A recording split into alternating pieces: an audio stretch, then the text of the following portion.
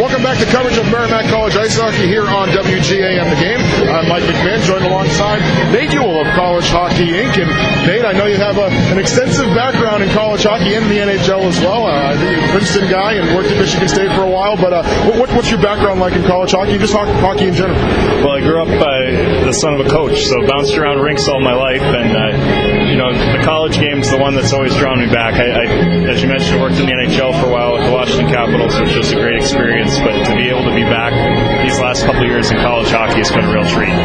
Talk a little bit about what you guys are trying to do with College Hockey Inc. and what the mission is, and just some of the programs that you guys run. Yeah, our goal is to promote college hockey, in particular to prospective players and fans. So we want to try and expand the reach of the game in terms of who we're attracting to play it. We want to increase the player pool and the talent of that player pool for our coaches to draw from, and also increase the number of fans that are out there enjoying the game. And that takes a number of different forms. In terms of the recruiting aspect of it, we run summits for 15, 16-year-old kids, and I've actually recognized some names on this under-18 team that have been to our summits, so hopefully it's starting to pay off, and we're seeing some of those kids move on to the college ranks. I know people interested can go to collegehockeyinc.com. There's a lot of great resources there.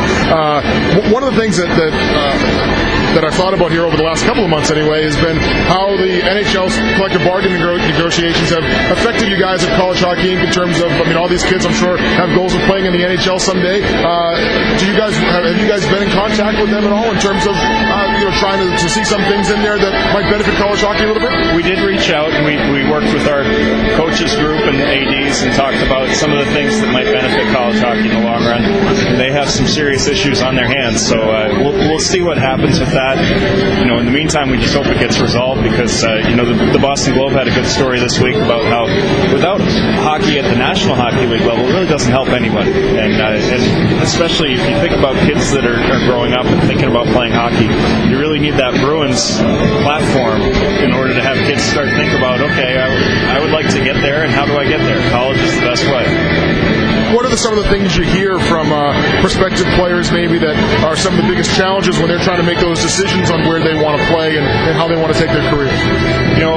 From a college standpoint, it isn't the easy way. And I think that's one thing that it's the right way in our perspective. It's the way to get to the NHL. It's the way to get your degree.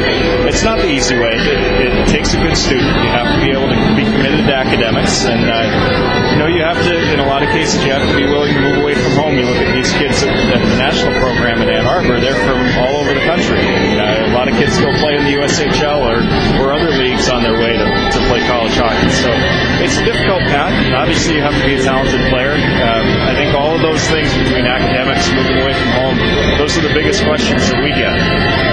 From a coach's standpoint, whether it be at the college level or even moving beyond, I wonder from the professional scouts, professional coaches, a lot of people that I've talked to have raved about the college game and saying that they think it develops better players because you play less games, which a lot of players look at as probably a disadvantage, but by playing less games you practice more, and a lot of people believe that that's where you get better. So is that something that you get from talking to some of these guys, and NHL guys, whether it's scouts or GMs or coaches, just the development model? Absolutely. We've seen an increase in 10 years from 200 college players in the NHL to 300. That's an incredible increase, and it's now 30% of the league.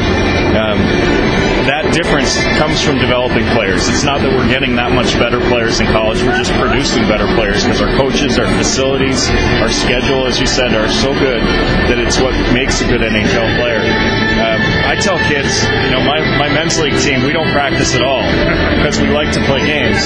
But it's also because we can't get any better at this point. When you're 18 to 24, you need to practice, and that's where you're going to get better.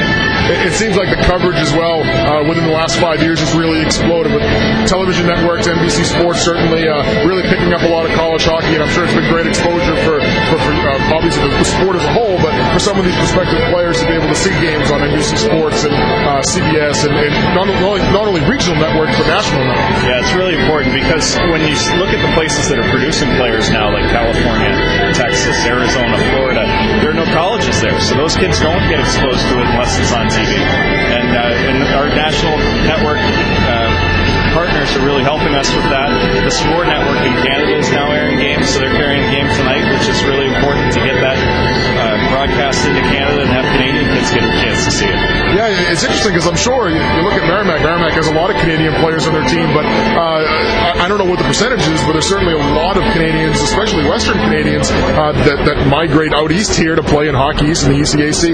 It's a big part, I'm sure, of not only getting the American kids to gravitate toward college hockey, but those Canadian players as well. Yeah, it's about 30%, and our coaches love Canadian players because, honestly, I mean, that's where the best hockey in the world is played. And the United States is starting to tip that scale, but there's still a lot of great players in Canada and a lot of kids that can take advantage of the college hockey route. So we do spend a lot of time out there. We spend the majority of our time in the U.S., but we make several trips. I'm actually headed to Toronto in 2 weeks, so it's a pretty common recruiting ground for us. All right, well, enjoy the trip to Toronto. Thanks for stopping by, and maybe we'll talk again sometime. Thanks, Mike. Anytime. Appreciate it. All right, great. You've been listening to Nate Ewell on the second intermission here of Merrimack College Hockey. We'll be back with more right after this. You're listening to Merrimack College Ice Hockey on WGAM The Game.